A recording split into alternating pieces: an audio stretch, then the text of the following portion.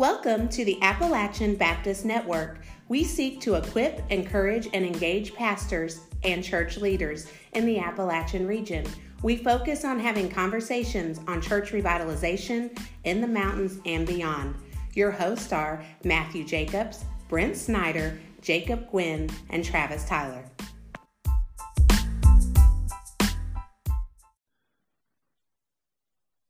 Welcome back to the Appalachian Baptist Network, and joining me today after a family vacation is Mr. Neil Nelson. Welcome back, brother.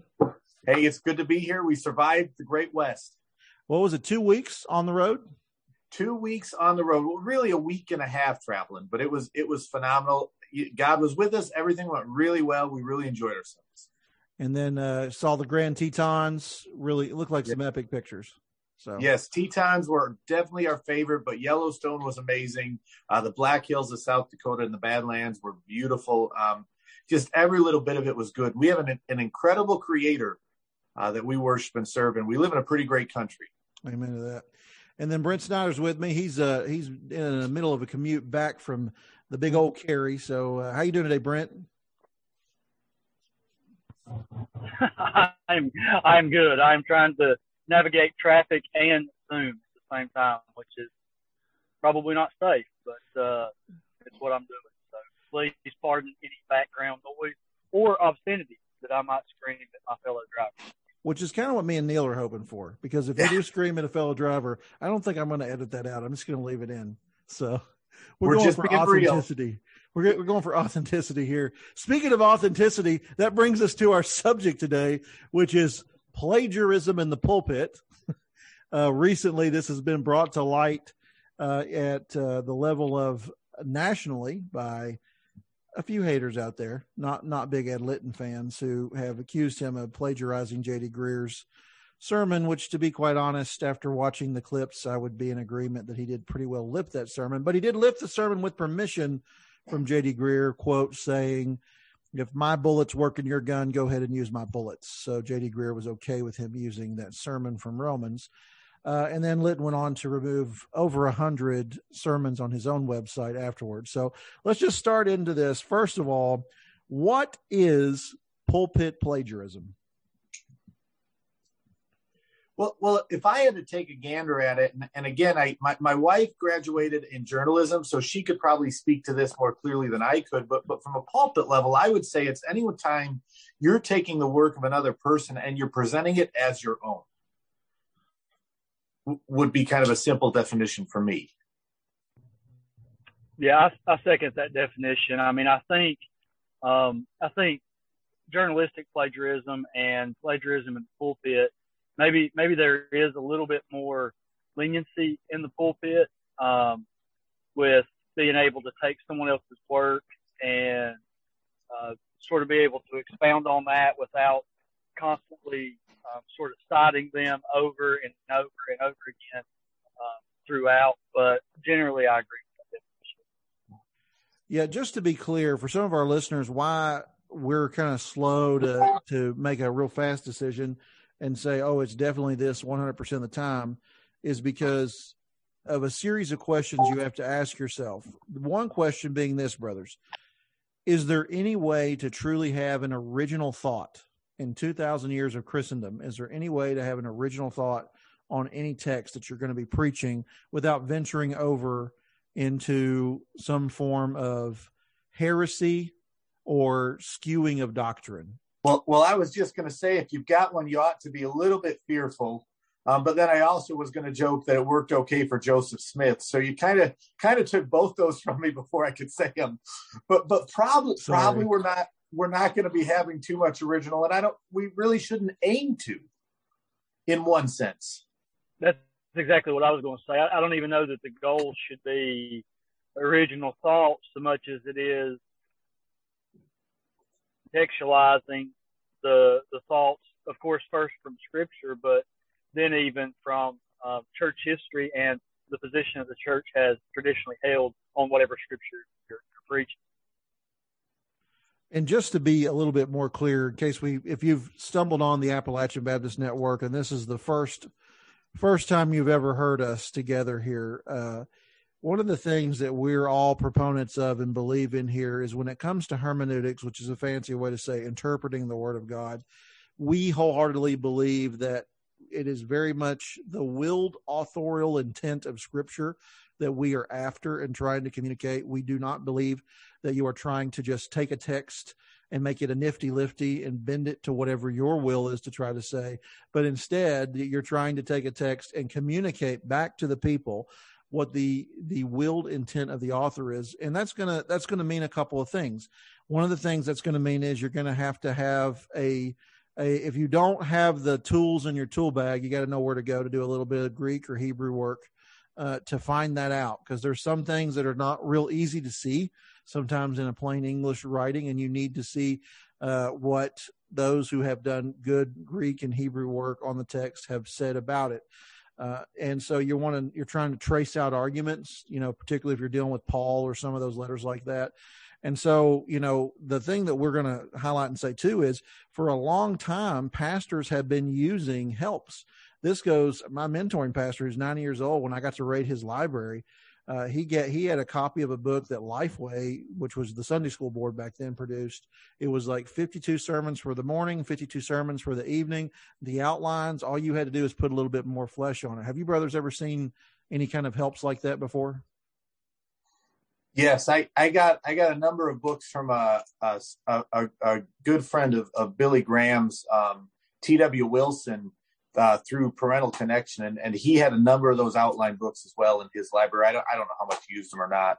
But before we go further, Trav, I got to ask, nifty lifty, do you need to cite anyone for the usage of that phrase, or is that a Travis Tyler original? I can't remember. I wasn't the originator, but it's been so long since I heard it. I can't remember who originally said it. So whoever said that to me originally, thank you for that. It is not an original thought or thing with me. So yes, thanks for pointing that out. We're excited.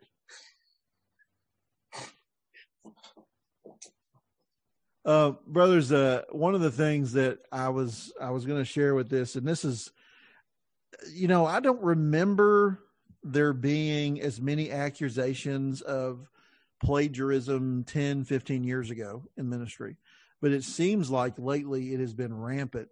And I think that's probably in part due to a lot of lay people and a lot of other people having access to sermons and things like that. In fact, I was trying to enjoy a lovely evening at Dollywood, and a family sat down with me and immediately began criticizing their pastor when they found out I was a pastor. And I remember thinking in my head, I'll bet you go to a First Baptist church of a county seat. So I asked them, I said, where do you go to church? They said, First Baptist. I said, oh, you do? And they said, yeah. And I said, where is that? And they told me the town. I said, is that the county seat of where you live there? And they said, yeah, it is. How'd you know that? I said, oh, just crazy guess. But one of the first things they said was, our pastor plagiarizes. He doesn't visit the old people. And it's always the same, like 2 or 3 things. And, I think that there is a lot of pressure now because of the internet and the vast access to really good preaching that there is out there. There's a lot of pressure to be excellent pulpiteers, and there's not always the same amount of time and the research assistance that some of these other excellent pastors have. Brother, how do we navigate the pressures of that, and how do we glean from those guys who have come up with good, helpful framing and thoughts on a text, and how do we deliver that without venturing over into plagiarism in the pulpit? Well, I was just going to say, I mean, it is, I guess, a careful juggling act in the way you handle sort of the information that you've gathered from a variety of sources, because we've already mentioned it. But you're going to, if you're constantly, like every other sentence, you're citing someone else's thought, you're citing someone else's thought. But I'll just take an example from this past Sunday's sermon that I preached, as I was sort of talking about the love of God and how God doesn't love people unconditionally, because he doesn't love sinners unconditionally, but that everyone experiences different aspects of God's love.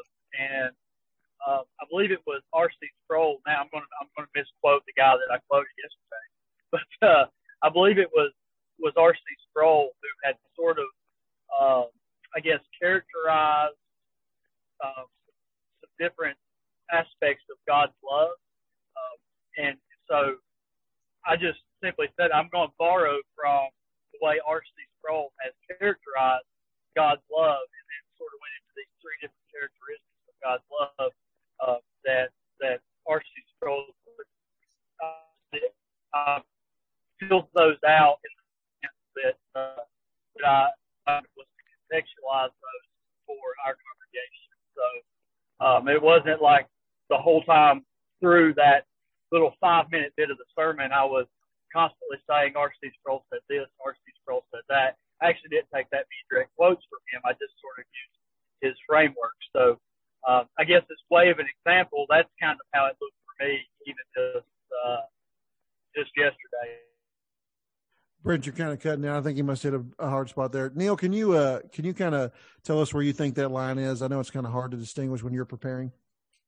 Yeah, I think that was, Brent, what you were saying. Hopefully the listener will get to hear a lot of that. I think was really good, because I think there's going to be moments where maybe a particular author, maybe even a speaker, or a sermon you heard is going to have a large level of influence that would go beyond what you could cite again and again and again, but to point to their influence in the shaping of the structure at whatever level, I think is entirely appropriate.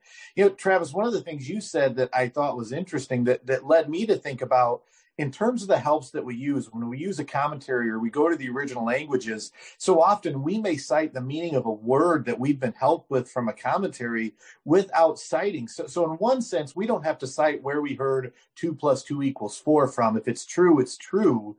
But at the same time, I think sometimes in terms of the nuances, there are times where a commentator will help us and maybe we don't cite that. So I think a big part for me is going to be issues of integrity and the situation described, to respond to the pressure we feel as a pastor to perform at a certain level in terms of our preaching. I think that kind of pressure is a fear of man pressure. And if we're giving into that, we are going to be much more tempted to respond and act in a sinful way. I think we have to give ourselves grace and realize, as you said, sometimes we're going to forget where we heard nifty lifty, but at the same time, we ought to do our best to not take credit for something that is not our own and misrepresent ourselves and mislead the people we're preaching to. And I think that in our realm, it's easier to make light of that. I can remember that a pastor that was at the church I grew up in after I attended the church, he was doing some plagiarism of sermons, and one of the elders at the church happened to be a published author. And so for them, the idea of plagiarism was extremely offensive. So I think we have to remember how big of a deal it is and work with integrity, even if that means early in the sermon saying, hey, much of the ideas, much of the framework came from a particular author, speaker, even if we use that and then make it our own. But and Brent made another great point in his sharing with what he quoted from R.C. Sproul. At the end of the day, that preacher preached that sermon to a particular audience and would have driven it home to them. And it's our job as preachers of the word to drive home particular passages to our listeners. Now, while no one is entirely unique, the needs and the situation of our cultures could be. So I think we have to take all that into account and be faithful stewards of the word and representers ourselves. And not give into the temptation you mentioned to bring an A game every week if it's going to lead us into, I guess, misrepresenting ourselves. It's not going to be a home run every week from the pulpit. That's just not reality. And I like what you said there. One of the things, and we're all big on having good ecclesiology, good study of the church, is, what makes your church unique? Well, one thing that makes your church unique is where it is. Like the call of Grace Baptist Church is the same as Minneapolis Baptist, is the same as where you serve in Wisconsin, Neil, and that is to make disciples and to love one another in a way that reflects the great commandments. But we're doing it in 3 different communities and 3 different contexts, trying to reach those people. And so, I'll say this, like it is easier in some ways, if you know your congregation, you've been there for a while, to drive that home than it is just stepping into somebody else's pulpit at another location and trying to preach that same sermon. Like I have preached sermons here at Grace, and I've tried to take that same sermon to my home church 45 minutes away to preach for homecoming, where I'm plagiarizing myself, right? But, and it didn't really fit exactly right, because the struggles at that church were not really the struggles at, the church that I was pastoring. It was just two different things. So yeah, there's a need to drive that home where it's at. I think guys get in trouble for not giving proper citation, and then in not giving proper citation, using like in Litton's case, the exact same points and the exact same illustrations, and people are just able to kind of Google that and figure that out. I mean, our church members are not dummies. You know what I mean? They're going to be able to figure it out after a while if you're running on something like that, So, yes. You had a pretty interesting story though, where people got a little upset, Neil, at another church. A guy had what do you have he had something in his ear, right? Yeah, he had an earpiece in, and essentially that I'm aware of, it wasn't an issue of plagiarism, but he was sort of representing himself as having a sort of a large amount of scripture memorized, as well as preaching from memory, when in reality he was actually listening to a recording of himself preaching the sermon while he delivered it, which in and of itself is a pretty neat trick, in my opinion. But got into some heat for sort of having presented himself with certain giftings or abilities that he didn't necessarily really have. And so again, the issue there that I had heard of was never an issue of plagiarism. It was misrepresentation, which probably comes from that same heart of wanting to be something we aren't, or present ourselves in a certain way that tends to slip into falsehood. This is really the issue, right? Because at the end of the day, you're not going to be able to find a Bible verse that says thou shalt not plagiarize, because the word plagiarism is not in the Bible. And there are kind of two camps of thoughts on this, right? And I think we've tried to demonstrate that well. One person says plagiarism is just not, it doesn't exist in the pulpit because there's no original thoughts out there on the Bible. In 2,000 years of Christendom, everything that could have been said about a passage has been said about a passage. You're just mining through and finding it. Or accidental plagiarism, as Neil pointed out, like when I said, I can't remember where I found Lifty Nifty. And then the outright plagiarism, where you're just borrowing, like Litton did with J.D. Greear, even though he asked permission, not giving proper citation whenever he started with that sermon. If that was the case, I didn't see the whole sermon, so he might have done that, but later they released a thing about it. So, and then the other side says, no, this is a breaking of the 8th and 9th commandment. You're lying, you're representing yourself as something you are not. And that's truly the issues. Don't you think that's kind of the spectrum you would say for where people shake out? Yes.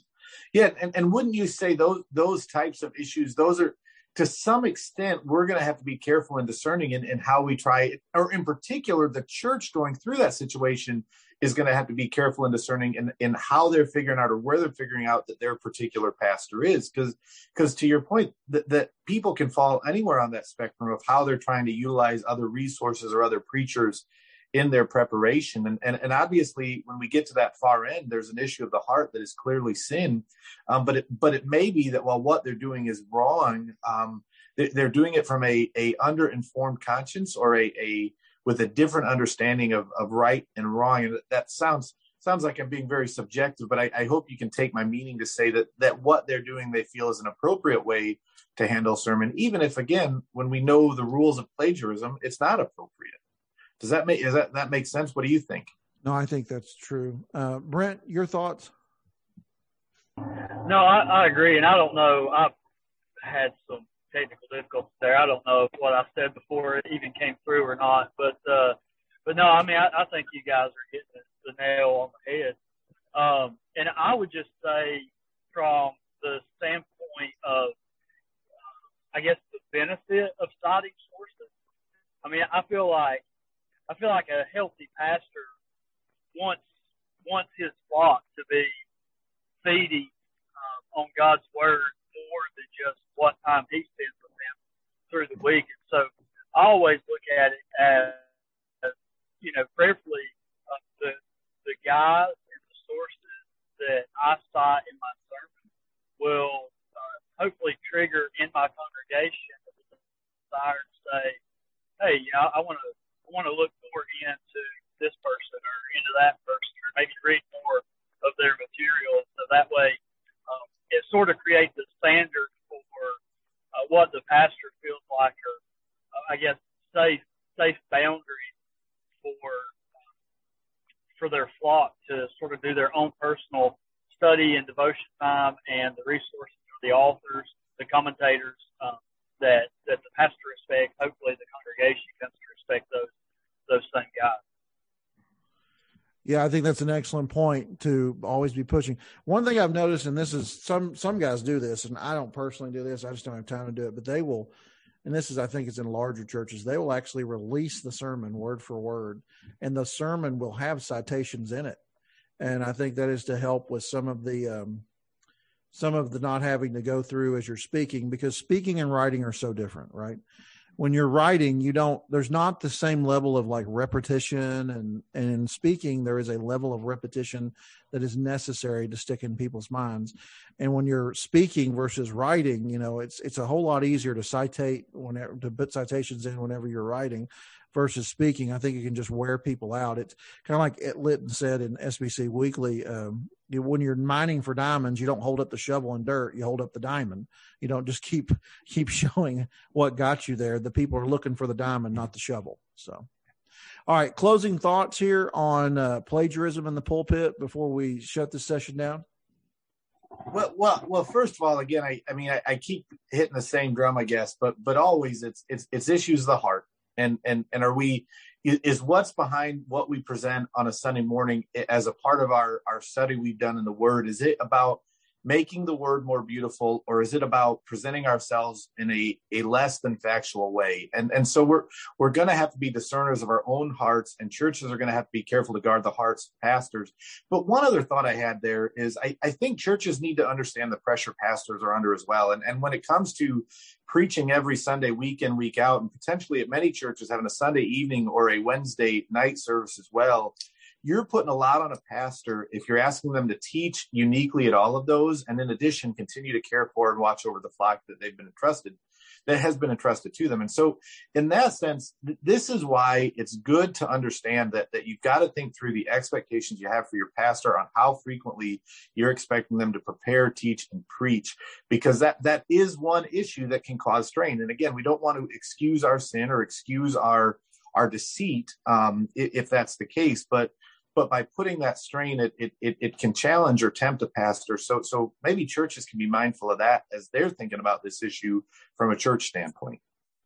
Yeah, it's a good point. I think that a pastor that intentionally, willfully, and certainly consistently plagiarizes, to your point, Neil, that pastor is probably more concerned with his image than he is with the image of God.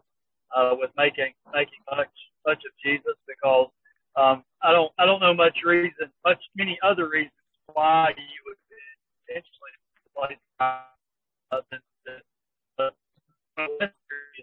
if you are a pastor,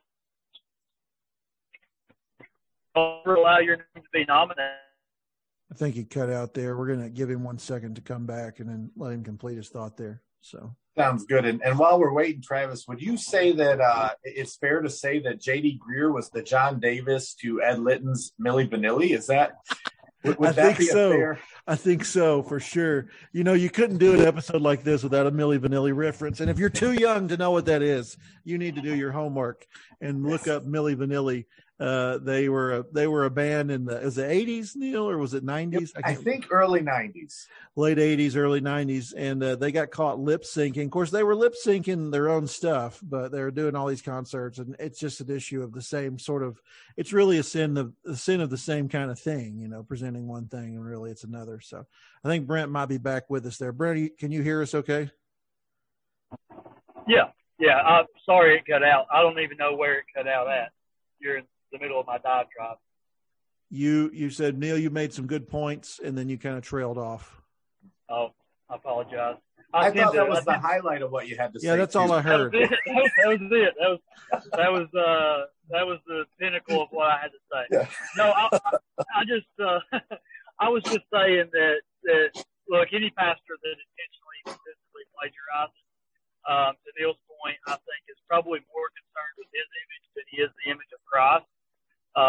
Because I don't know a lot I don't know that there's many more motivations to intentionally and consistently plagiarize than to uphold some sort of image that you think you developed of yourself. But the second and much less serious note is if you are a pastor who plagiarizes consistently, don't allow your name to be nominated as president of the SBC.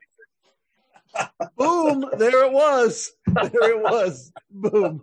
Just say no, or take all those sermons down before you're nominated. Right? That would be the advice here at the ABN. All right. Well, we're gonna wrap this up, guys. I appreciate the time today, and pastors and those lay leaders that are listening. I like the fact that we highlighted the pressure that is there. One thing that I struggle with every week is a sermon title. Like, I just churning out 52 new, creative, fresh sermon titles a year feels nearly impossible to me. So a lot of times I just grab a section of the text, like, Jesus sent them out, and there's the title. You know what I mean? Like, it's too hard to try to bring that up every week. So thank you for highlighting that. And then Pastor, hang in there, keep preaching away, keep chugging away. If you need to borrow someone else's words, just let the church know. I think they'll love you through that anyway. Right. All right. Thank you, guys, and look forward to catching you in the next time. Okay.